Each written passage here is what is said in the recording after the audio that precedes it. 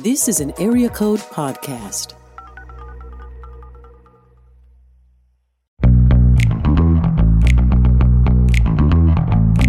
You're listening to the Table of Malcontents, where Aaron Armstrong, Dave Schrader, and Barnabas Piper talk about the books they love and a few they really don't to help you be a better reader. Books and podcasts are always best with a great cup of coffee. That's why we've partnered with Lagares Roasters to create the Table of Malcontents blend. And guys, it's delicious. A smooth Brazilian roast that will make your heart happy. Head over to lagaresroasters.com to order a bag or 12 today. Hey everybody, welcome to today's episode of Table of Malcontents. We are recording once again in exotic, breathtaking Indianapolis. I mean, it's bright. It is very bright today. We're not used to the sun. We're a team of vampires here on this, but we don't read vampire fiction. Everybody who lives in Nashville between the months of November and April is more or less vampires. That's true. There's no sun. That's true. That's true. But it's like I grew up here, so this feels so you're all right. So you're all right. Very normal to me. So listeners will note that we have another voice on the podcast today. That's right, another generic white guy voice. That's right. That's right. How do you feel about that? Hello, everybody. Yeah. So as always, we have Barnabas and Dave, but we also have our friend Russ Ramsey. Russ, good to see you on the show. Thanks for having me. This is fun. I like that we traveled from the place where we all live to another city to sit down with you. And that's how you get things done. That's right. That's how I spend time with Tim We were Challies. texting back and forth. I'm like, shouldn't we just do it in the studio with Russ in Nashville? Like, no, it's Russ is so busy. We're all busy. It's actually easier to drive 4 hours to Indianapolis where we all can do this, as opposed to finding the 1 hour when Russ can drive 30 minutes into downtown to meet us. Yeah, I'm all booked up. I can't. Yeah, I can't do that. You are, man. It's tough being an A-lister. Man, it's true. These conferences, one of the things I love about conferences is how efficient. You can get a year's worth of meetings with people in 2 days. Mm-hmm.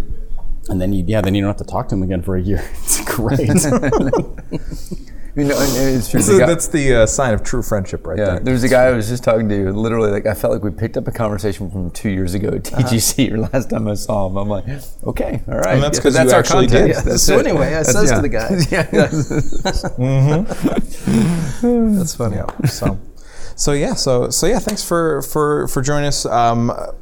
Russ, you've written a number of books. You are a to be lover fair, of 0 is a number. Let's clarify what the number is. Which is I've written four. Four. I've written four That's books.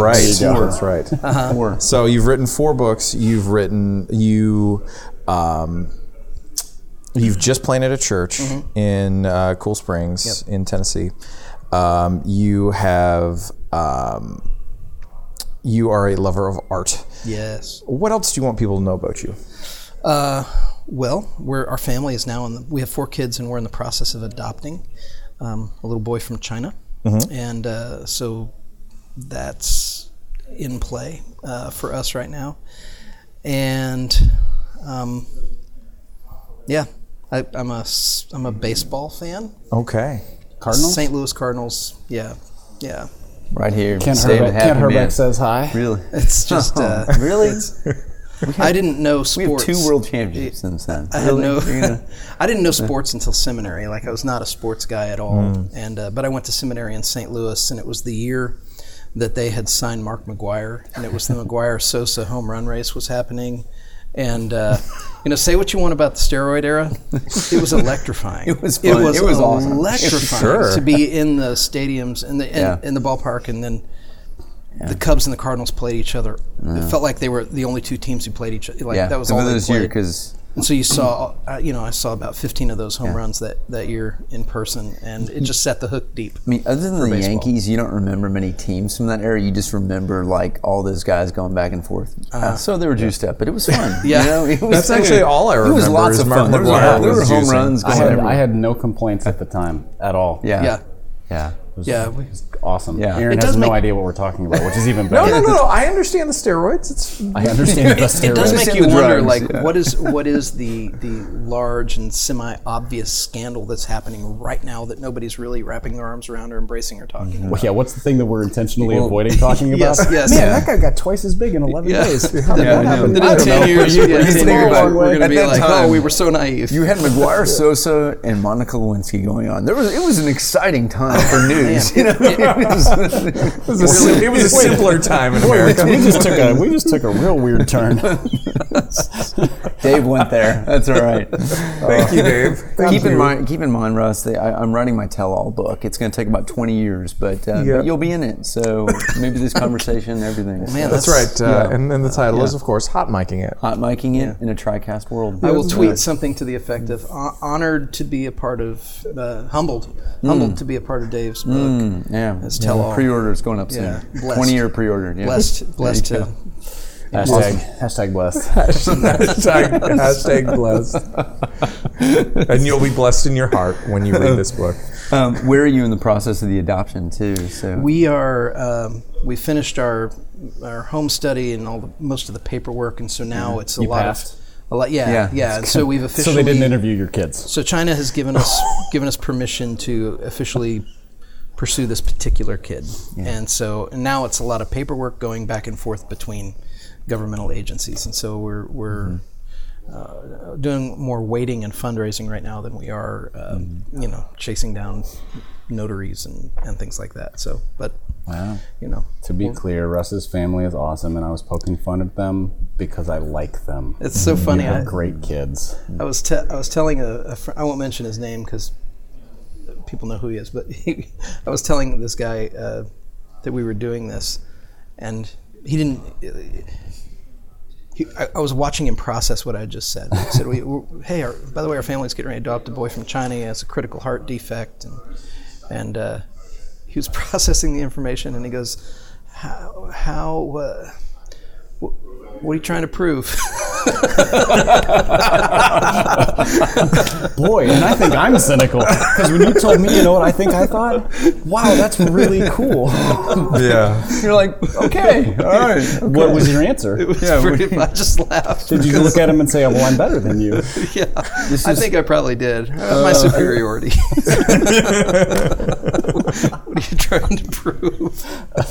Well, off mic, I'm about to find out who this was. Yeah. No, Yeah, this one won't This be is hot our mic'd. fun sucker punch of the week that we can't name, but this guy's going to get sucker punched. the anonymous insulter of adoptive families. What are you trying to prove? All right, Russ, getting into the book sphere, you have a deep and abiding affection for a particular author who I don't think I've read. Maybe I did when I was Wait, in what? high school. Is it?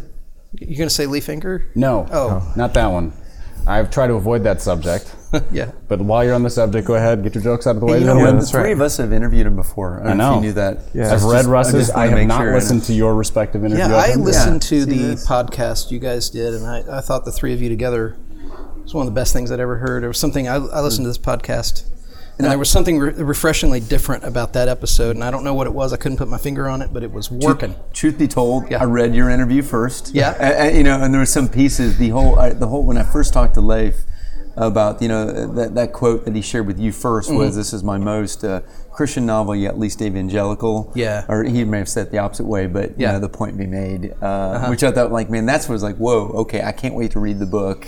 Yeah. And that's when I asked, I think I talked to the publisher. I was like, man, send us a bunch of copies because we got to bring them in. So That was an email to me personally where he said that, and then I was writing an article for the Rabbit Room, about the book, and I just said, hey, can I use that quote because it just carries a lot of freight, know, and so he gave me his blessing to do that. So I'm so glad he did because I think it's a great one. I think it's a great tease for the book, but two, I think it's also a pretty enlightening bit of information to have going into reading that novel and seeing what he's doing in there because it's just great. It's great. That's awesome. Well, it's good you started off. We wouldn't. Yeah, I mean, not that I was excited about the book, period, but also I was jealous you got an early view of it, so I don't think I had a galley. You had a galley, I think, an advanced copy. I didn't at that point. I started the galley and I was like, this is so good that I'm not going to finish the galley. I'm going to wait till I get my real copy so that I can put all my my marginal markings and underlinings and read and reread. And I wanted it in hardcover. So I gave the galley to somebody else who had not read Anger, and I was like, okay, we're paying this one forward. Yeah, listeners, we are talking about Virgil Wander. I know we've talked about that plenty, but that's the particular book we're talking about. Yeah. If you're a new listener, this is what we call a man crush. Yes. Is that what it is? It's a little weird, and we've just, Russ just completes There's nothing weird about it. It's appropriate weirdness. It's fine. Yeah. So you were asking about Annie Dillard, right? I was asking about Annie Dillard. Thank you for putting a little lemon juice in the paper cut of the fact that I have not interviewed Leif Anger. You know what I'm going to do? I'm going to make contact with him on my own. I'm going to interview him on my own. I'm going to leave all of you out. I'm going to text him right now and let him. Exactly. I hate you and all Christian love, Dave. Annie Dillard. You love Annie Dillard's writing. Yeah. And so Pilgrim at Tinker Creek is the only book that I think I've read, but it has been a long, long time, and I don't know her work at all. Yeah. But I have seen you reference her, express your appreciation for her, write longer form pieces about the influence. What is it about Annie Dillard's writing that you appreciate so much? I think the first thing I would say about that is I would trace back my desire to be an author to reading an Annie Dillard book. Which one? Her novel called The Living. Okay. Which is a long, kind of meandering novel. It covers the span of a few generations of a family. Like the people you meet in the first few chapters all kind of die before the first third of the book is over. And then you're reading about their kids and and as an Enneagram 4, all of that sadness. I'm a 9. Oh, you're a 9? I'm I a thought 9. you were a 4. No, I'm 9. I thought you said you were a 4 at one point. Okay, as a 9, that seems odd. I thought you were a 4, which means you would love all the sadness. Well, I do love the sadness. Okay. I think what it was, so I was doing a semester abroad, and I was looking for something to read, and the school had a copy of this. Another student at the school had a copy of this novel, and I said, check this out. And it has has a photo on the cover that is a pretty breathtaking photo. It's kind of a tintype of loggers in Washington State in the early 1900s, and it's just this beautiful. And I kind of fell into the hole of that photo, and started reading the book. And the quality of her writing and some of her just sentences, were just breathtaking. What you just said is the difference between like a novel reader and a writer who reads, or like a deep loving reader. Because you said some of her sentences. Like most people who talk about books talk about like I love the story, I love the characters, all of which really good things. But when you're getting down to the way that somebody has put together, like the order that they've put the words in, the vocabulary that's chosen, the turn of a phrase. I remember one sentence. Different thing. I remember one sentence that I read in that book the first time I was reading it. I still remember to this day, and I can't tell you many other books where I can quote to you a sentence. Right. But this was the sentence. It was about a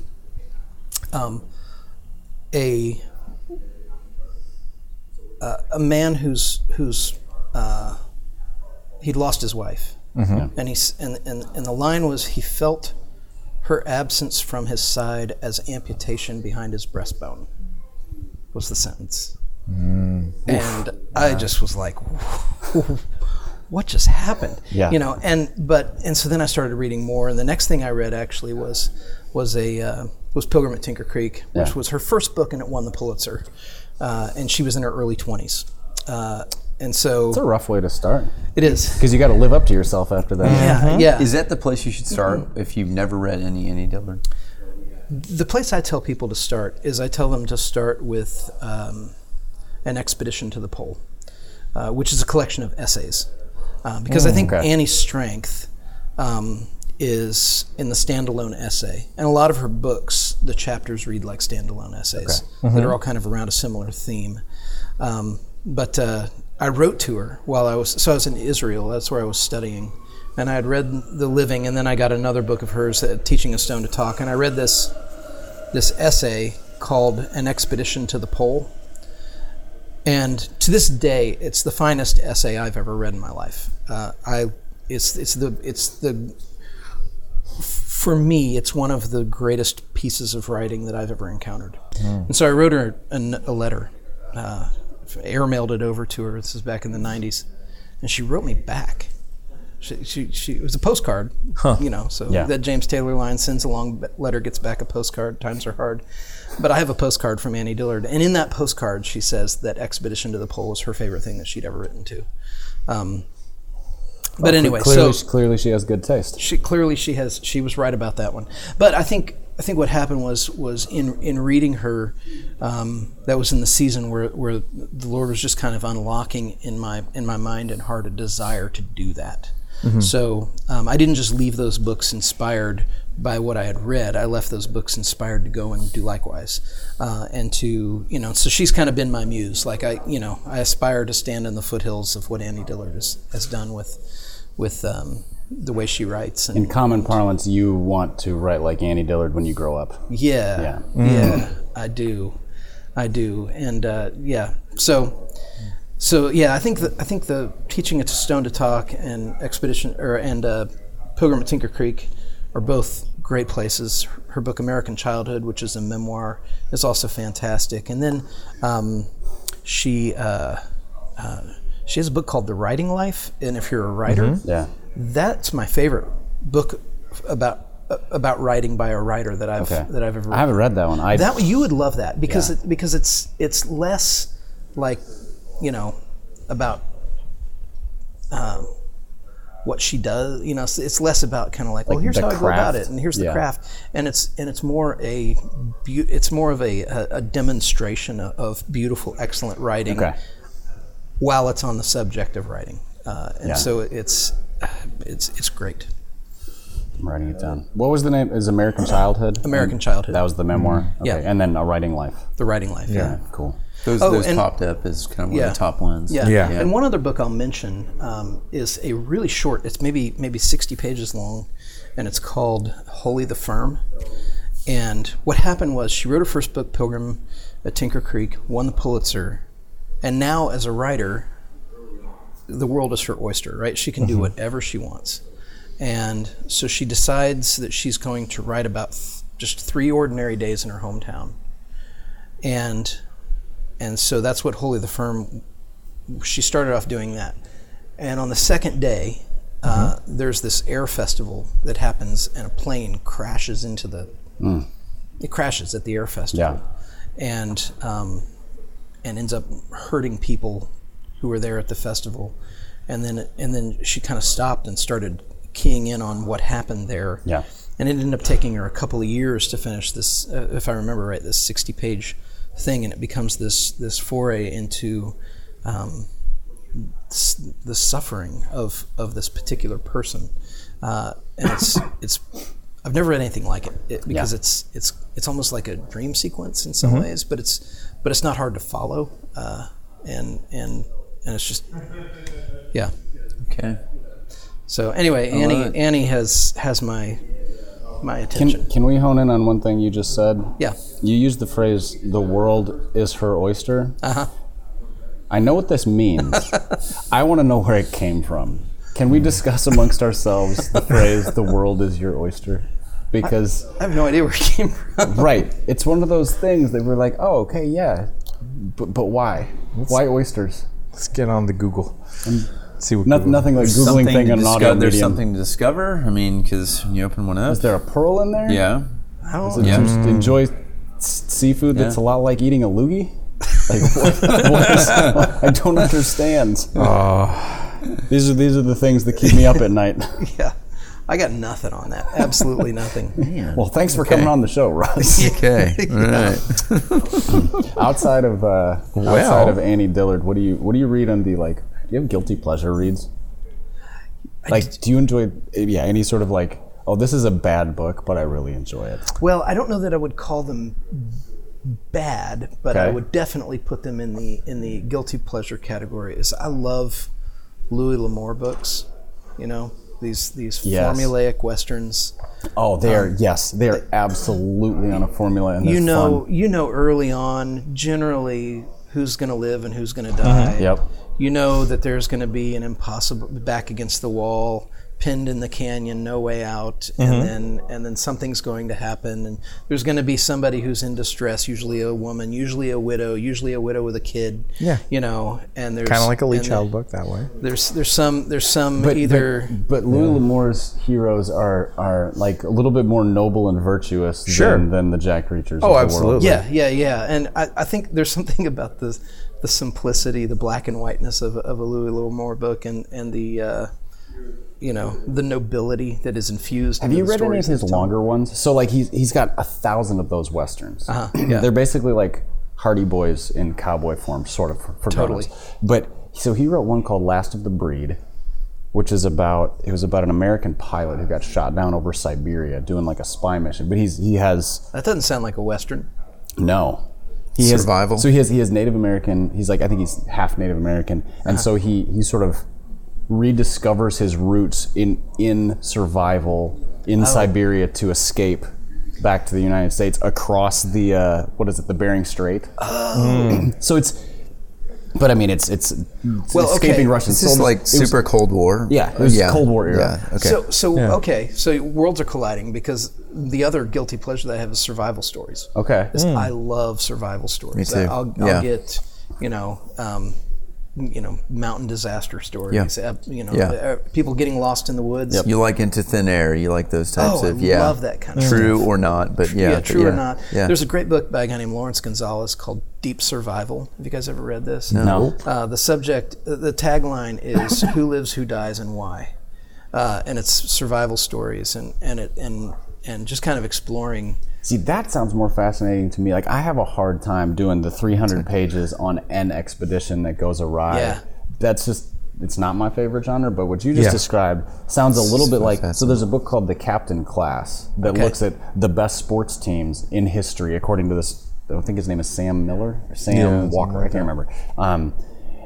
Do you the remember? common characteristic of what makes the elite teams, and he comes down to the captain of the team and what those characters are. So it kind of sounds like that. Yeah, but that's what survival. he's basically studying. I'm putting this one on the survival to-read list. situations, and Lawrence Gonzalez, Deep Survival. One of the great little details in that book, I won't give the whole thing away, but he talks about how one of the most likely demographics to survive being lost in the wilderness is children under the age of 4.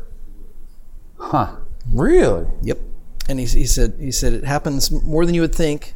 A kid under the age of 4 gets lost in the woods and just wanders out of the woods one day.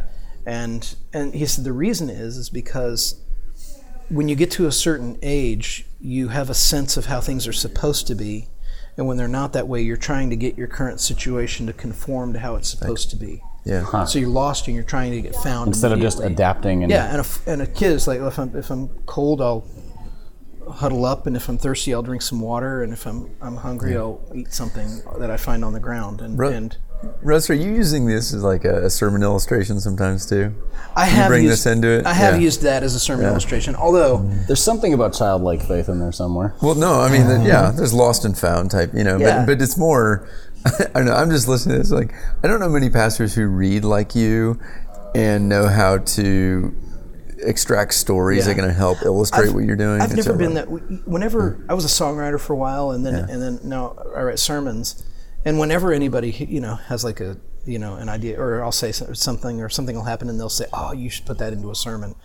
Almost never works that way. Never works that way. I'm not looking really for. Well, you're not, the way you preach isn't like example 3 points. Yeah. Like having listened to you preach, having listened to you present, and having read your writing, narrative is your thing. Narrative's my thing. Yeah, narrative's my thing. So the narrative of whether it's a theological arc or a biblical story, or 3 of your books are retelling the narratives of what was it? It's Advent and the Christmas story, Easter, Lent and the Easter story, and then the kind of the formation of the church. Yeah, the Book of Acts. Yeah, so it's the 3 of them together is Eden to Rome. Yeah. Is the arc of that. And have those been retitled? Yes. Or just recovered? Yeah, they're all retitled, recovered. They're with IVP now. So it's the Advent of the Lamb of God is the first one, and that's basically Eden, the Old Testament story, up through the Nativity story, and then the Passion of the King of Glory, which is the life, ministry, death, and resurrection of Jesus. So a synthesis of Matthew, Mark, Luke, and John.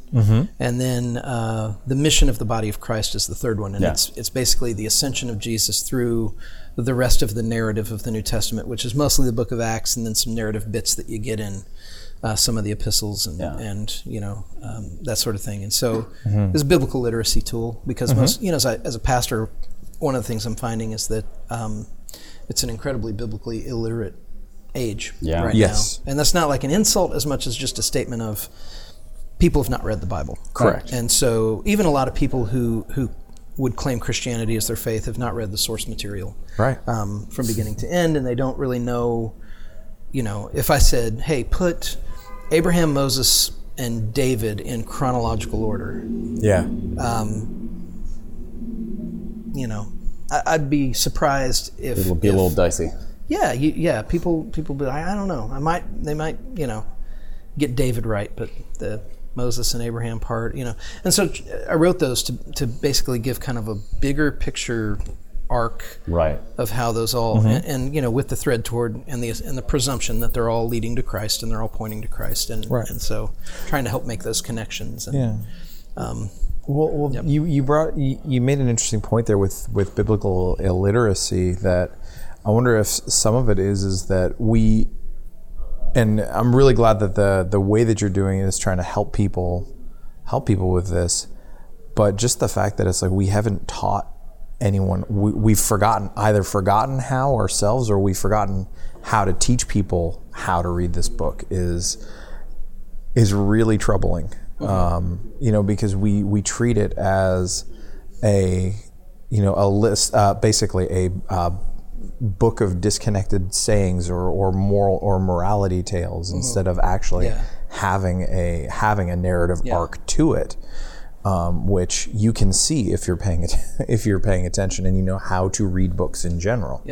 Sandra McCracken and I just did a workshop here at this conference yesterday on reading scripture with an engaged imagination, and part of what we were talking about is how I think a very Western way of approaching the Bible is what's the application. So I'm reading a passage. Okay, now what am I supposed to do with it? What's the application? How do I apply it to my life? And I think that undermines the way a story works. Because a story, and a lot of the stories Jesus told don't resolve with and here's the moral to the story. In fact, people would come to his disciples and say, what was that about? And they would say, we don't know. And only occasionally would Jesus break it down for them and say, okay, so here's these four weeds, these four plants that grow up, here's what it is. But most of the time, the kind of the power of it was that here's a very human narrative that now overlays on your human experience, and there's complexity and there's nuance and there's there's no like big gold shining takeaway of go and do likewise.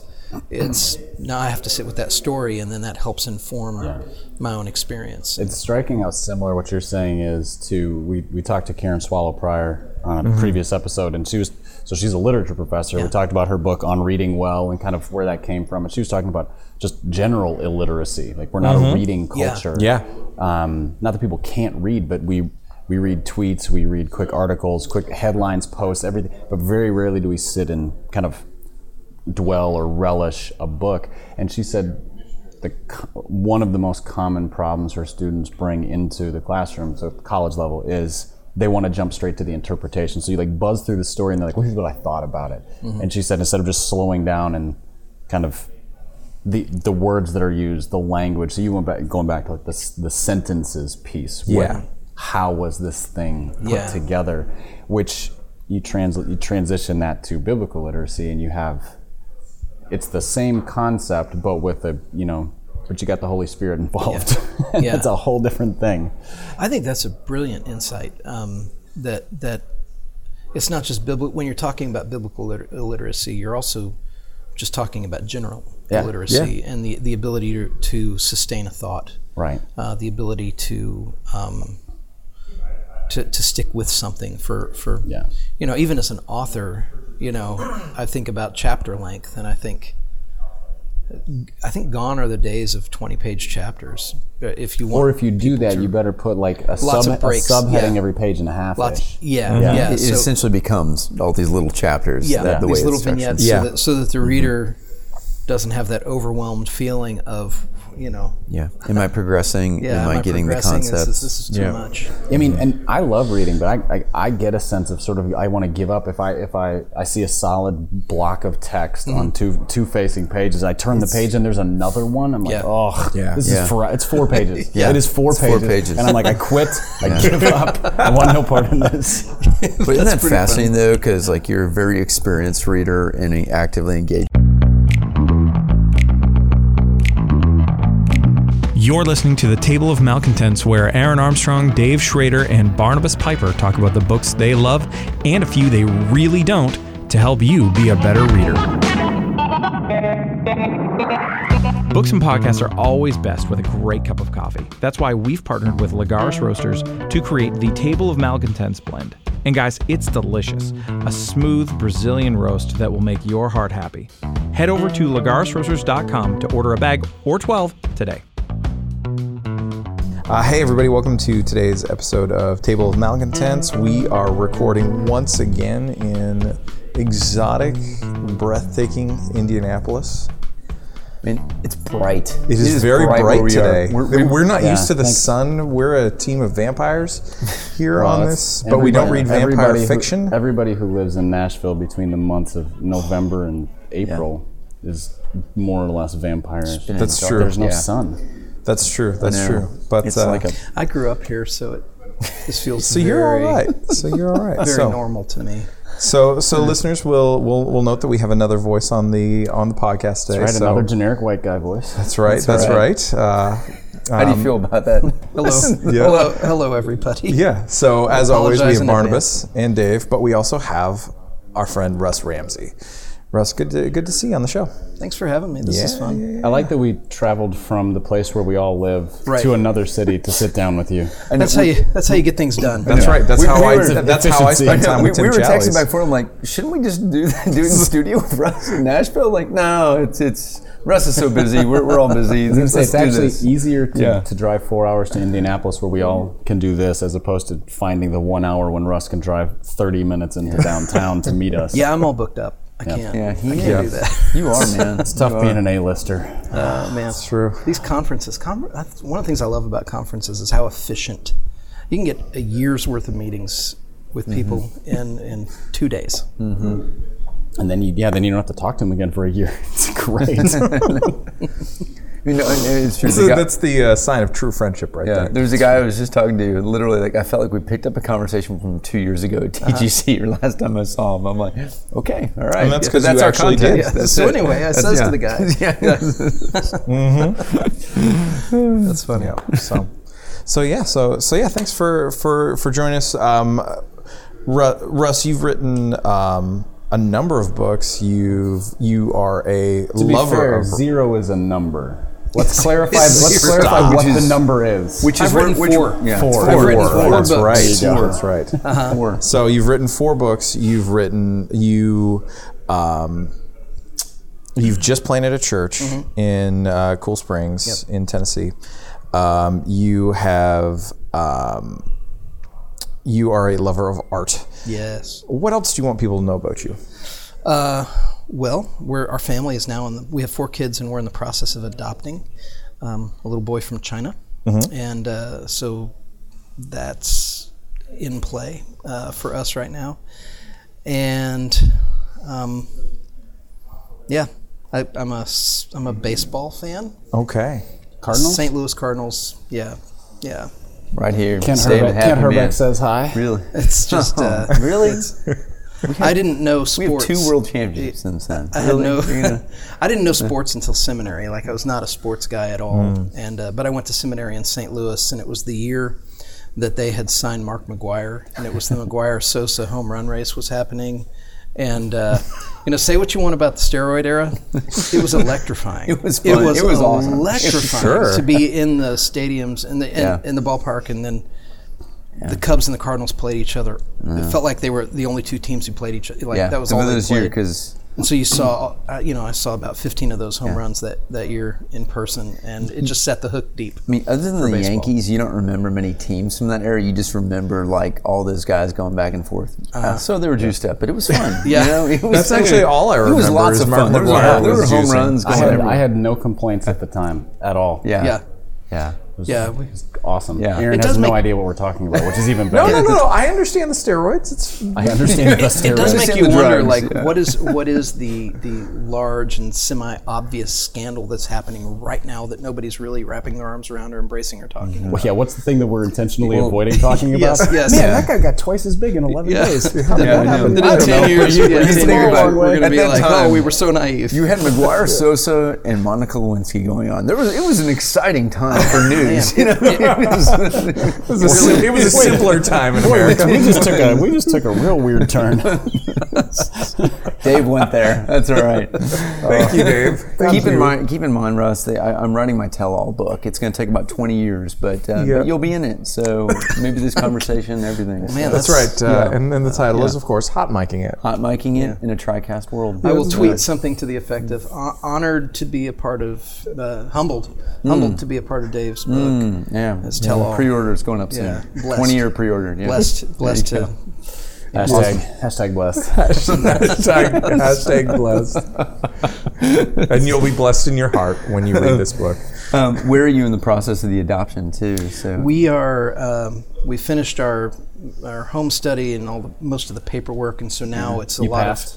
And so we've officially. So they didn't interview your kids. So China has given us permission to officially pursue this particular kid, and now it's a lot of paperwork going back and forth between governmental agencies, and so we're doing more waiting and fundraising right now than we are chasing down notaries and things like that. So, but wow, to be clear, Russ's family is awesome, and I was poking fun at them because I like them. It's so funny. They're great kids. I was telling a friend, I won't mention his name because people know who he is, but I was telling this guy that we were doing this, and he didn't. I was watching him process what I just said. He said, "Hey, by the way, our family's getting ready to adopt a boy from China. He has a critical heart defect," and he was processing the information, and he goes, "How? What are you trying to prove?" Boy, and I think I'm cynical because when you told me, what I think I thought? Wow, that's really cool. Yeah. You're like, okay, all right. Okay. What was your answer? It was pretty. I just laughed. Did you look at him and say, "Well, I'm better than you"? Yeah, I think I probably did. My superiority. What are you trying to prove? Well, off mic, I'm about to find out who this was. This one won't be our fun sucker punch of the week, but we can't name. But this guy's going to get sucker punched. The anonymous insulter of adoptive families. What are you trying to prove? All right, Russ. Getting into the book sphere, you have a deep and abiding affection for a particular author who I don't think I've read. Maybe I did when I was in high school. Is it? You're going to say Lee Finger? No. Oh, not that one. I've tried to avoid that subject. Yeah. But while you're on the subject, go ahead, get your jokes out of the way. The three of us have interviewed him before. I know if you knew that. Yeah. I've read Russ's. I have not listened to your respective interview. Yeah, I listened to the podcast you guys did, and I thought the three of you together was one of the best things I'd ever heard. There was something, I listened to this podcast, and there was something refreshingly different about that episode, and I don't know what it was. I couldn't put my finger on it, but it was working. Truth be told, I read your interview first. Yeah. And there were some pieces, the whole when I first talked to Leif about, that quote that he shared with you first was, "This is my most Christian novel, yet least evangelical." Yeah. Or he may have said it the opposite way, but the point be made, which I thought, man, that's what was like, whoa, okay, I can't wait to read the book. Yeah. And that's when I asked, I think I talked to the publisher. I was like, "Man, send us a bunch of copies because we got to bring them in." So that was an email to me personally where he said that, and then I was writing an article for the Rabbit Room, about the book, and I just said, "Hey, can I use that quote because it just carries a lot of freight, and so he gave me his blessing to do that. So I'm so glad he did because I think it's a great one. I think it's a great tease for the book. But two, I think it's also a pretty enlightening bit of information to have going into reading that novel and seeing what he's doing in there, because it's just great. It's great.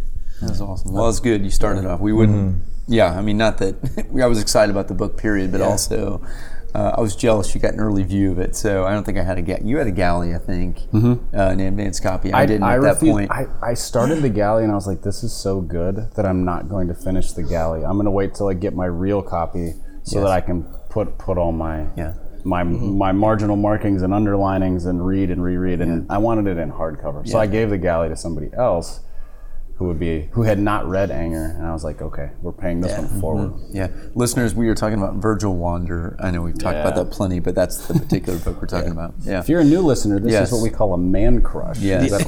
Is that all of us have? It's a little weird, and we've just, Russ just completes this. There's nothing weird about it. It's appropriate weirdness. It's fine. Yeah. So you were asking about Annie Dillard, right? I was asking about Annie Dillard. Thank you for putting a little lemon juice in the paper cut of the fact that I have not interviewed Leif Anger. You know what I'm going to do? I'm going to make contact with him on my own. I'm going to interview him on my own. I'm going to leave all of you out. I'm going to text him right now and let him. Exactly. I hate you and all Christian love, Dave. Annie Dillard. You love Annie Dillard's writing. Yeah. And so Pilgrim at Tinker Creek is the only book that I think I've read, but it has been a long, long time, and I don't know her work at all. Yeah. But I have seen you reference her, express your appreciation for her, write longer form pieces about the influence. What is it about Annie Dillard's writing that you appreciate so much? I think the first thing I would say about that is I would trace back my desire to be an author to reading an Annie Dillard book. Which one? Her novel called The Living. Okay. Which is a long, kind of meandering novel. It covers the span of a few generations of a family. Like the people you meet in the first few chapters all kind of die before the first third of the book is over. And then you're reading about their kids and. And as an Enneagram 4, all of that sadness. I'm a 9. Oh, you're a 9? I thought you were a 4. No, I'm a 9. I thought you said you were a 4 at one point. Okay, as a 9, that seems odd. I thought you were a 4, which means you would love all the sadness. Well, I do love the sadness. Okay. I think what it was, so I was doing a semester abroad, and I was looking for something to read, and the school had a copy of this. Another student at the school had a copy of this novel, and I said, check this out. And it has has a photo on the cover that is a pretty breathtaking photo. It's kind of a tintype of loggers in Washington State in the early 1900s, and it's just this beautiful. And I kind of fell into the hole of that photo, and started reading the book. And the quality of her writing and some of her just sentences,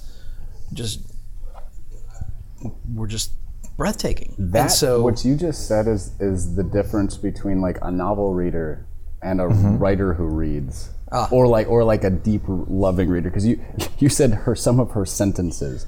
Like most people who talk about books talk about like I love the story, I love the characters, all of which really good things. But when you're getting down to the way that somebody has put together, like the order that they've put the words in, the vocabulary that's chosen, the turn of a phrase. I remember that's one a whole sentence. Different thing. I remember one sentence that I read in that book the first time I was reading it. I still remember to this day, and I can't tell you many other books where I can quote to you a sentence. Right. But this was the sentence. It was about a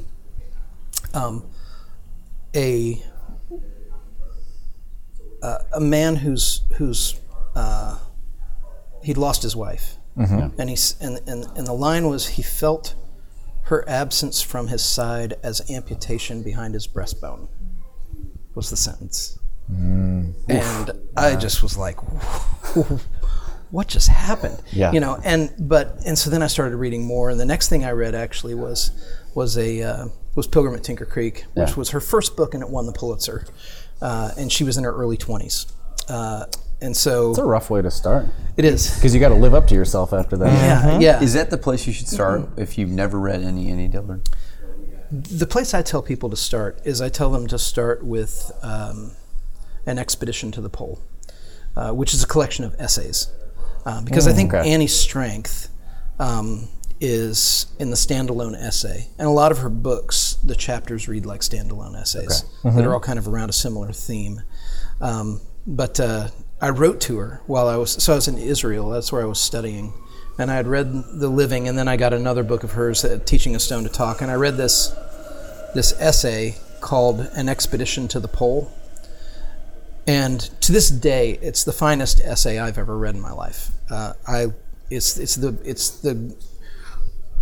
For me, it's one of the greatest pieces of writing that I've ever encountered. And so I wrote her a letter, airmailed it over to her. This is back in the 90s. And she wrote me back. She it was a postcard, so that James Taylor line, sends a long letter, gets back a postcard, times are hard. But I have a postcard from Annie Dillard, and in that postcard she says that Expedition to the Pole was her favorite thing that she'd ever written to. But anyway, clearly she has good taste. She was right about that one. But I think what happened was in reading her, that was in the season where the Lord was just kind of unlocking in my mind and heart a desire to do that.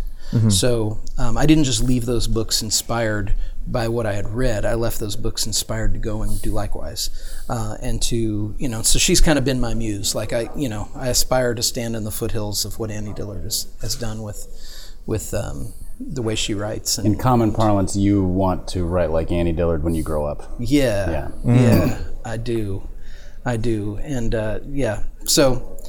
So I think the Teaching a Stone to Talk and Pilgrim at Tinker Creek are both great places. Her book American Childhood, which is a memoir, is also fantastic. And then she has a book called The Writing Life. And if you're a writer, that's my favorite book about writing by a writer that I've ever read. I haven't read that one. You would love that because it's less like about what she does. It's less about kind of like, well, here's how I go about it, and here's the craft, and it's more of a demonstration of beautiful, excellent writing, while it's on the subject of writing, so it's great. I'm writing it down. What was the name? Is American Childhood? American Childhood. That was the memoir. Okay. And then A Writing Life. The Writing Life. Yeah. Cool. Those popped up as kind of one of the top ones. Yeah. And one other book I'll mention is a really short. It's maybe 60 pages long, and it's called Holy the Firm. And what happened was she wrote her first book, Pilgrim at Tinker Creek, won the Pulitzer, and now as a writer, the world is her oyster. Right? She can do whatever she wants. And so she decides that she's going to write about just 3 ordinary days in her hometown. And so that's what Holy the Firm, she started off doing that. And on the second day, there's this air festival that happens, and a plane crashes it crashes at the air festival. And ends up hurting people who were there at the festival. And then she kind of stopped and started keying in on what happened there. And it ended up taking her a couple of years to finish this, if I remember right, this 60-page thing, and it becomes this foray into the suffering of this particular person. And it's I've never read anything like it because it's almost like a dream sequence in some ways, but it's not hard to follow, and it's just Okay. So anyway, Annie has my attention. Can we hone in on one thing you just said? Yeah. You used the phrase, the world is her oyster. I know what this means. I want to know where it came from. Can we discuss amongst ourselves the phrase, the world is your oyster? Because I have no idea where it came from. Right. It's one of those things that we're like, oh, okay, yeah. But why? Why oysters? Let's get on the Google. See what nothing like Googling thing on an audio There's medium. something to discover. I mean, because you open one up. Is there a pearl in there? Yeah. Is it just enjoy seafood that's a lot like eating a loogie? Like, what is, I don't understand. These are the things that keep me up at night. Yeah. I got nothing on that. Absolutely nothing. Man. Well, thanks for coming on the show, Russ. Okay. All right. Outside of Annie Dillard, what do you read on the, like, do you have guilty pleasure reads? Like, do you enjoy any sort of like, oh, this is a bad book, but I really enjoy it? Well, I don't know that I would call them bad, but I would definitely put them in the guilty pleasure category. I love Louis L'Amour books, these formulaic westerns. Oh, they are absolutely on a formula, and they're fun. Early on, generally who's going to live and who's going to die. Yep. You know that there's going to be an impossible back against the wall, pinned in the canyon, no way out, and then something's going to happen, and there's going to be somebody who's in distress, usually a woman, usually a widow with a kid. Yeah. And there's kind of like a Lee Child book that way. There's some But Louis L'Amour's heroes are like a little bit more noble and virtuous than the Jack Reachers. Oh, of the absolutely. world. Yeah. And I think there's something about the simplicity, the black and whiteness of a Louis L'Amour book, and the the nobility that is infused. Have you read any of his longer ones? So like he's got 1,000 of those westerns. Yeah. They're basically like Hardy Boys in cowboy form, sort of, for totally. Brothers. But so he wrote one called Last of the Breed, which is about an American pilot who got shot down over Siberia doing like a spy mission. But he has that doesn't sound like a western. No. Survival. So he has Native American. He's like, I think he's half Native American, and so he sort of rediscovers his roots in survival in Siberia to escape back to the United States across the the Bering Strait. So it's. But I mean, it's escaping Russian soldiers. It's like super Cold War. Yeah, it was Cold War era. Yeah. Okay. So worlds are colliding, because the other guilty pleasure that I have is survival stories. Okay. I love survival stories. Me too. I'll get mountain disaster stories. People getting lost in the woods. You like Into Thin Air. You like those types of I love that kind of true stuff. Or not, but true or not. Yeah. There's a great book by a guy named Lawrence Gonzalez called Deep Survival. Have you guys ever read this? No. The tagline is "Who lives, who dies, and why," and it's survival stories and just kind of exploring. See, that sounds more fascinating to me. Like, I have a hard time doing the 300 pages on an expedition that goes awry. Yeah. That's just, it's not my favorite genre, but what you just described sounds a little bit like, so there's a book called The Captain Class that looks at the best sports teams in history, according to this, I think his name is Sam Miller, or Sam Walker, I can't remember. Do you the remember? common characteristic of what makes the elite teams, and he comes down to the captain of the team and what those characters are. So it kind of sounds like that. Yeah, but that's what survival. he's basically studying. I'm putting this survival one on the to-read situations list. And Lawrence Gonzalez, Deep Survival. One of the great little details in that book, I won't give the whole thing away, but he talks about how one of the most likely demographics to survive being lost in the wilderness is children under the age of 4. Huh. Really? Yep. And he said it happens more than you would think. A kid under the age of 4 gets lost in the woods and just wanders out of the woods one day. And he said the reason is because when you get to a certain age, you have a sense of how things are supposed to be.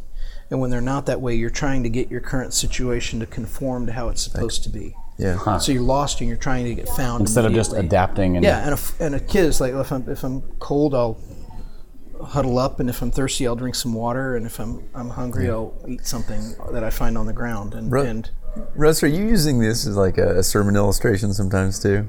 I have bring used this into it. I have used that as a sermon illustration. Although there's something about childlike faith in there somewhere. Well, no, I mean, there's lost and found type, but it's more. I don't know. I'm just listening to this. Like, I don't know many pastors who read like you and know how to extract stories that are going to help illustrate what you're doing. I've never been that. Whenever I was a songwriter for a while, and then now I write sermons, and whenever anybody has like a an idea, or I'll say something, or something will happen, and they'll say, "Oh, you should put that into a sermon." Almost never works that way. Never works that way. I'm not looking really for. Well, you're not. The way you preach isn't like example 3 points. Yeah. Like having listened to you preach, having listened to you present, and having read your writing, narrative is your thing. Narrative's my thing. Yeah, narrative's my thing. So the narrative of whether it's a theological arc or a biblical story, or 3 of your books are retelling the narratives of what was it? It's Advent in the Christmas story, Easter, Lent in the Easter story, and then the kind of the formation of the church. Yeah, the Book of Acts. Yeah, so it's the three of them together is Eden to Rome. You know, is the arc of that.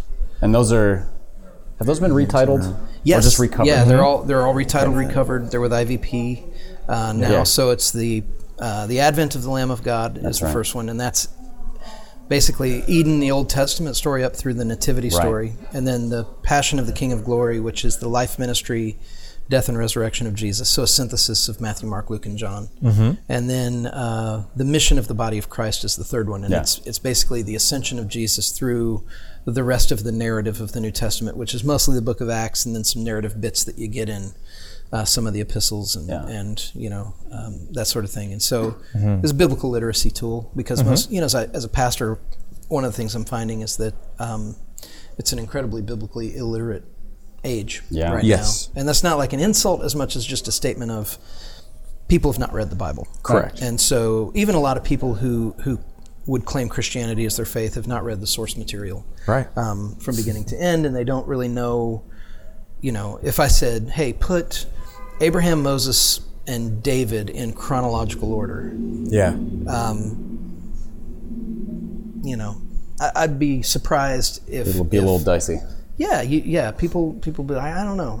They might, you know, get David right, but the Moses and Abraham part, you know. And so I wrote those to basically give kind of a bigger picture arc of how those all and you know, with the thread toward and the presumption that they're all leading to Christ and they're all pointing to Christ, and so trying to help make those connections. And, you made an interesting point there with biblical illiteracy, that I wonder if some of it is that we, and I'm really glad that the way that you're doing it is trying to help people with this, but just the fact that it's like we haven't taught anyone, we've forgotten how ourselves, or we've forgotten how to teach people how to read this book is really troubling. You know, because we treat it as a list, basically a book of disconnected sayings or moral or morality tales instead of actually having a narrative arc to it, which you can see if you're paying attention and you know how to read books in general. Sandra McCracken and I just did a workshop here at this conference yesterday on reading scripture with an engaged imagination, and part of what we were talking about is how I think a very Western way of approaching the Bible is what's the application. You know, so I'm reading a passage. Okay, now what am I supposed to do with it? What's the application? How do I apply it to my life? And I think that undermines the way a story works. Because a story, and a lot of the stories Jesus told don't resolve with and here's the moral to the story. In fact, people would come to his disciples and say, what was that about? And they would say, we don't know. You know, and only occasionally would Jesus break it down for them and say, okay, so here's these four weeds, these four plants that grow up, here's what it is. But most of the time, the kind of the power of it was that here's a very human narrative that now overlays on your human experience, and there's complexity and there's nuance and there's there's no like big gold shining takeaway of go and do likewise. It's now I have to sit with that story, and then that helps inform my own experience. It's striking how similar what you're saying is to we talked to Karen Swallow Pryor on a previous episode, and she's a literature professor. We talked about her book on reading well and kind of where that came from, and she was talking about just general illiteracy. Like, we're not a reading culture. Not that people can't read, but we read tweets, we read quick articles, quick headlines, posts, everything, but very rarely do we sit and kind of dwell or relish a book. And she said one of the most common problems her students bring into the classroom, so at the college level, is they want to jump straight to the interpretation. So you like buzz through the story and they're like, well, here's what I thought about it. And she said, instead of just slowing down and kind of the words that are used, the language, so you going back to like the sentences piece. How was this thing put together? Which you transition that to biblical literacy, and you have it's the same concept, but with but you got the Holy Spirit involved. Yeah. And that's a whole different thing. I think that's a brilliant insight. That it's not just biblical. When you're talking about biblical illiteracy, you're also just talking about general illiteracy and the ability to sustain a thought. Right. The ability to stick with something for even as an author, I think about chapter length, and I think gone are the days of 20-page chapters. If you want, or if you do that, you better put like a subheading every page and a half. It essentially becomes all these little chapters. The these way little vignettes, so that the reader doesn't have that overwhelmed feeling of, am I progressing? Am I getting the concepts? This is too much. I mean, and I love reading, but I get a sense of sort of, I want to give up if I see a solid block of text on two facing pages. I turn the page and there's another one. I'm like, this is it's 4 pages. It is 4 pages. And I'm like, I quit. I give up. I want no part in this. But isn't that fascinating though? Because like you're a very experienced reader and actively engaged one, but you still have that now. I mean, I do too. I mean, I gotta mentally just prepare for going into that. But it's only with nonfiction, for me, that I have that problem with. Yeah, that's true. Because if a novel is flowing, you're just sort of like you're moving through it. 8, 12 pages without a chapter. Okay. And I wonder if I wonder how much of that is that we've done it to ourselves. So that we have created the expectation that because we know that people are not terribly strong at reading, because we're wanting people to understand what we're reading and we're wanting them to get the point of what we're reading, we've maybe done them a disservice by making it too easy for them and treating our books like blog posts. Have you read Anthony Doerr's book, All the Light We Cannot See? I have not. I haven't. It is. Yes. It's this combination of, there's not a wasted sentence in that book. It's beautiful. And there are a lot of chapters that are half a page long. Yeah. I mean, so it's like it's this combination of a literary achievement and a page turner. And it's this perfect blend of So Don Winslow writes like that too. I don't know if you guys have read. So he's one of those authors who I can't really recommend because his books they're what we call gritty. They have lots of content. And they have stuff. So read with discretion. They have some scenes, some language, but he is a brilliant writer, storyteller, character developer. He's not beautifully literary, but in terms of story creation, is brilliant. But he does that where he'll have 3-sentence chapters, just to sort of like, it's like a snapshot of a scene to tie 2 larger chapters together, or a flashback or something like that, and it does work, but you then don't have a problem going into a 12 or 14 page chapter that you just flow through, and then you get and then there's a paragraph, and then there's when you're getting to something, I think that there's kind of a social contract between a reader and a writer, right? That an author, I mean, if I want to have a 17-page chapter, I should probably have a 4-page chapter, as part of my. I'm gonna make you eat Brussels sprouts. Here's some dessert. We're in this together. We're in this together. I know what your experience is like. Also, let's be honest. After you write a 17-page chapter, you only want to write about 4 more sentences. So. For sure. Because you want to complete something too. What? I need to feel better myself. Everybody wins. I know. Your extreme opposite is. Oh man, I remember reading Da Vinci Code. Like every chapter is a page. Yeah, you remember that? And they're all bad. It's amazing. It's kind of funny. It is 600 bad pages. I know. It's long. It's a big book, but it is funny. It's like all these little. How as a reader, you just kind of feel awesome. Like, I'm crushing this book. I know. I'm chapter 30. I'm already on chapter 30, and I just started. There's 700 more. And I'm 11 pages in. Wait a minute. The math doesn't add up. 50 million copies later, he's laughing. Good at this. That was his real plan, was just to get people to buy all of the copies. Dan Brown, all the way to the bank. Here's the deal: if you can piss off evangelicals, you can sell a lot of books. Well, the bar's pretty low there, so I'm pretty sure that we've done that with at least 3 or 4 today. I am looking for a. I got a number recently. Somebody sent to me about the Girl Stop. Oh, here it is. Girl Stop Apologizing. Rachel Hollis's book. Yeah, Rachel Hollis's book had the first order out in stores was for 1 million copies. Mm-hmm. So that's a number that I've heard of. It's like a pretend number in my mind when it comes to books. it's kind of mind-boggling. Say that number again. A million books was like the first print run. Yeah, first print run was a million books. Dave, we don't do print runs of 1 million books. Hey. That's impressive. We have a plagiarism. Profitable, successful publishing company we work for. It's crazy funny money. That's monopoly money at that point. At that point you're just like, there's. That's when you're in the category of all publicity is good publicity. Sure, right? There's really nothing that can happen at that point. That's a cultural phenomenon, that's not a successful book. Right. Right. But it is fascinating that how a book becomes ubiquitous. What's the special sauce, So it begs the question, how do evangelicals respond in a thoughtful way in the way that they read and interpret things?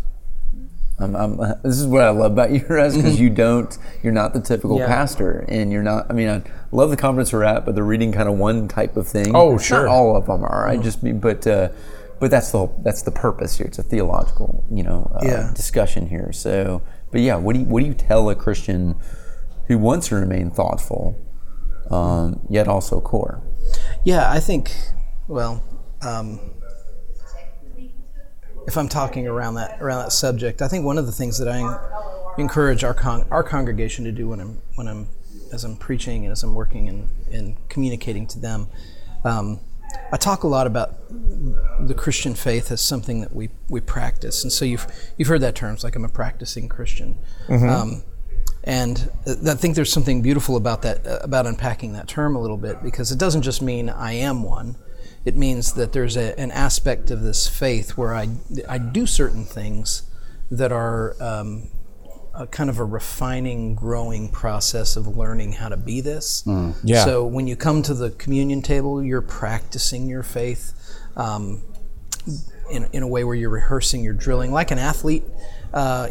Steps into the batting cage, like a musician practices scales that scripture reading, prayer, being a part of the local community, reading theology, but also just reading in general as a person who's a Christian. Mm-hmm. It's not just something you do; it's something that you practice at. And so so it's trying to encourage people. Look,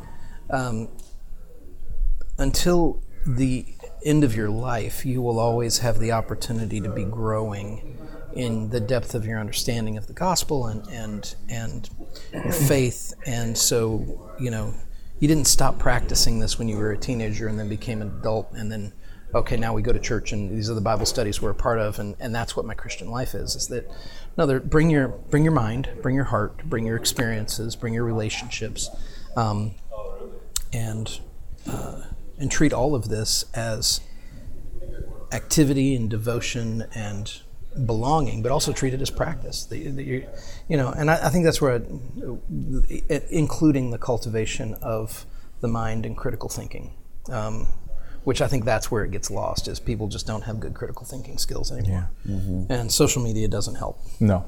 It's not built for that. Oh, gosh. No. It's not built for intellectual integrity. What's emotion? Pure emotion. Reaction. Absolutely. Yeah. So on that note, speaking of pure emotion. Pure. Man, I can't wait. Russ, you're the nicest guy in the world, but we're going to force you into a real uncomfortable position here. So, right? we're going to make the 9 do a mean thing. That's right. I want to hear from you. Who do you want to punch right in their stupid face? For our Jack Reacher sucker punch of the week. And is it the person who questioned your motivation for adoption? No, because that he knew he was making a joke, but he was searching for words, and that's what came out of his mouth. He should have searched a little bit harder and longer. Yeah, a little bit more. Yeah. Okay. So I think the person I would Okay, well, this just came up recently. You guys watched not a river runs through it. Band of Brothers. Yes. Mm-hmm. Lieutenant Sobel.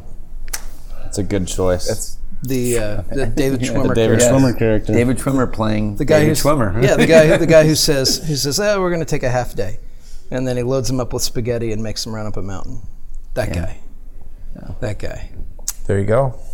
To be fair, he did get what was coming to him. Absolutely. He did. And it was so satisfying. It was so satisfying. I mean, David Schwimmer, just in general, he qualifies. But and I love it. It takes 9 episodes for it to get to that point, too. I love that scene.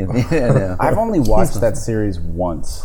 And really? I don't rewatch a ton of things, but that one I need to rewatch. You should. It holds up. It holds up. Was that a Stephen Ambrose book? Yeah, it was a Stephen Ambrose book, and it was a Spielberg, Tom Hanks HBO thing. Yeah, I watched. I tried after 9/11. I remember. So good.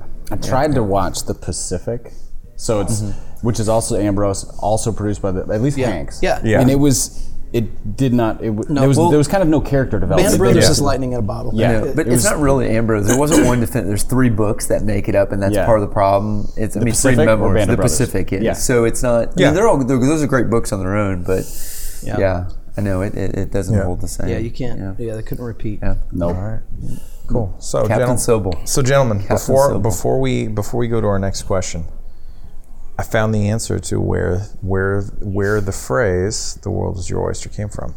Oh, That's why you were quiet throughout much of this episode. Yes. You were doing research. It is. You were being a 5. I was taking all this in because everything Russ said was fascinating, and I was just interested. So I was listening. Good recovery. I was also researching, but it is from William Shakespeare. really? In what context? But still. The Merry Wives of Windsor. Okay. In a bit of dialogue between Falstaff and Pistol. It says, "I will not lend thee a penny. Why then the world's mine oyster, which I with sword will open." And Falstaff continues and says, "Not a penny." So basically, Falstaff is going, or Pistol is going to take what he wants violently. We've dropped the violent connotation, but basically, we're so soft. Bunch of snowflakes. So what I was saying was, after Annie Dillard wrote her Pulitzer Prize-winning book in her early 20s, she was poised to stab the world in the eye with a knife and take it all. Absolutely, the world is hers to enjoy. She could hold the world hostage. That's right. I like that. I like that version better than you can have anything you want. No, you can take anything you want. That's the thing. It's if you're not going to give it to me, I'm going to take it.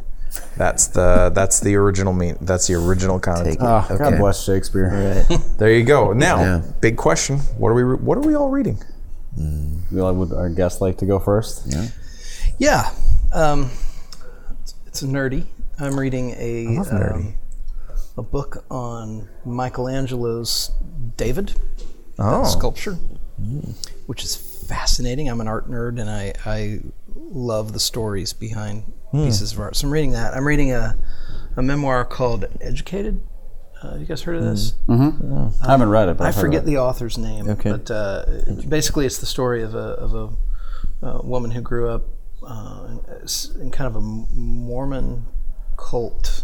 That the family lived completely off the grid. She didn't have a social security number, nothing, and she didn't go to school and didn't really know people outside of their little bubble until she was older, and then she got educated. Went to college and somehow, and so I'm early into the book, but it's an interesting, weird sort of memoir. Yeah. And then I'm always lately I've always been I'm working through a collection of E.B. White's essays. You know, the guy that wrote Charlotte's Web. Yeah. I love long form essays. I love essays, and it's one of my favorite kinds of writing. And also elements of style. Yeah, elements of style. I mean, he took William Strunk's stuff and sort of updated it. Yeah, it's funny. Strunk and White is one of those books that you get assigned as a tool for your English classes, but it is a great read. Yeah. It is it's funny. Yeah, the first quarter of it's a little grinding through. There's a lot of grammatical rules, but then you get into some of the stuff after it, and it gets much more entertaining. Yeah, it's very entertaining for that. But especially if you're a bit of a writing nerd. Yeah, yeah. His essays. He's another one that just his writing is so clean and so you can tell that he genuinely enjoys the things that he's writing about, and he's generally fascinated by the world he lives in, and so he'll write about things. It's almost disappointing that Charlotte's Web is what he's most known for. Not that it's not it's a wonderful novel, but he was a journalist and an essayist and a professor. Like he was prolific in a bunch of other kinds of writing that he was brilliant at. Yeah. Something. All right, I'm still doing the church history stuff, so we're in finishing up Reformation, but also on the story of Christianity, Gonzalez's. That's been fun for the class. So, it's a 101 class at West End, so we're having fun. So we've got a ton of books we're going through, but that's Gonzalez books easiest. Are very readable. They're very readable, exactly. I mean, they're the real heady stuff. Certainly, good for reference, no doubt, but. It's a good set to have, so it's been very helpful. Yeah. I just started a book. I don't think I've said this one on the podcast. I can't remember. It called The Color of Compromise by Jemar Tisby. No, you haven't mentioned that one yet. Okay.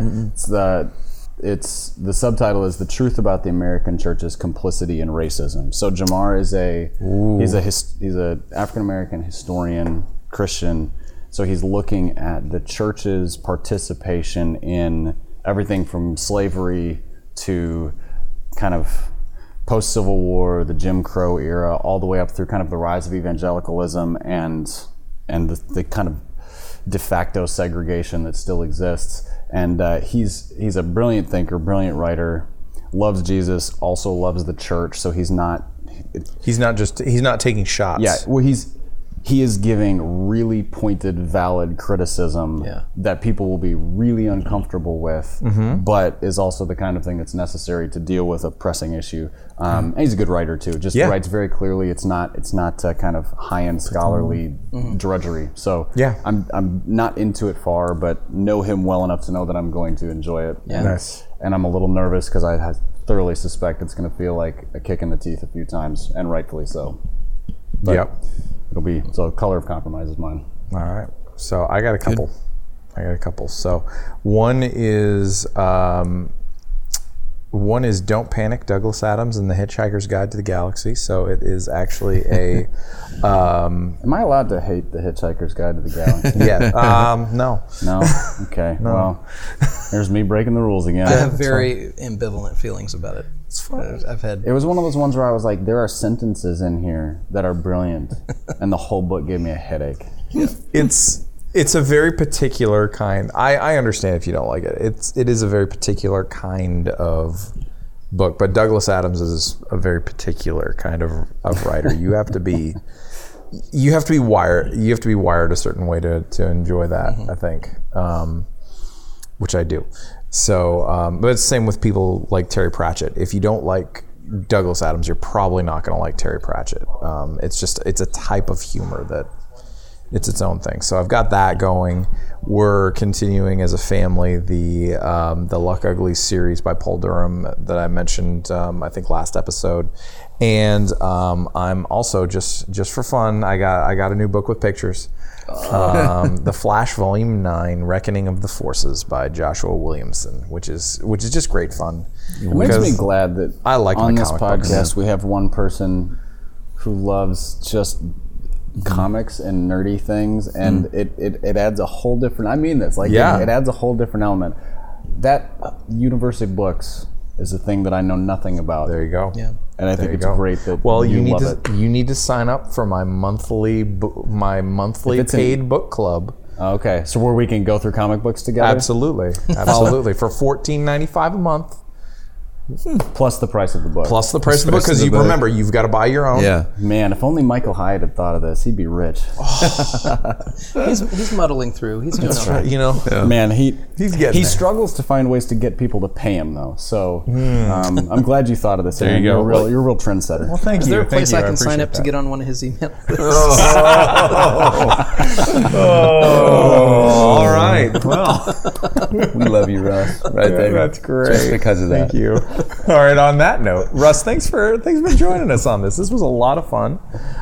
Listeners, I hope you enjoyed the show, gentlemen. Thanks for hanging out as always. And check out some of the books that we've talked about today. Do leave your glowing Especially 5-star, Russ's. especially All four of Russ's. We didn't all even- of Russ's. Okay, We're gonna quick, post them. I don't even think we mentioned at length Russ's memoir. We talked about We didn't talk about it at all. So the Russ's book Struck. It's a memoir of when you had suffered life-threatening heart failure, and then sort of confrontation with facing death and the sadness, lament, everything around that. That is a beautiful book. Thank you. So it's not a Christian teaching book in the nonfiction sense. It's memoir. I loved it. It was so good. So we would be remiss if we did not give that one its due attention. Do you know who wrote an endorsement of that book? Me. You did, but I do you know did. who else did? No. A guy named Leif Enger. Oh, Yeah, he wrote he wrote an endorsement of that book. Never met him. Turn around. Guys, it's hard to podcast with a knife in my back. I know. But here we are. I'm soldiering on. there you go. But Struck, yes, Leif Enger also thought it was good. So if you don't trust me, trust the guy that these guys all know and I don't. Yeah, that's right. That's right. So. you grew up down the road from him. Sorry. All right, there we go. So now that we've gotten one last shot in at Barnabas today, Russ, thanks again. Yes. My pleasure. This is fun. It's great. Yeah, listeners, do leave your glowing 5-star rating and review. Buy lots of books from the list that we leave in the show notes. And if you want to sponsor this podcast, hit us up. We will be glad to take your money. And until next time, we'll talk to you later. Bye.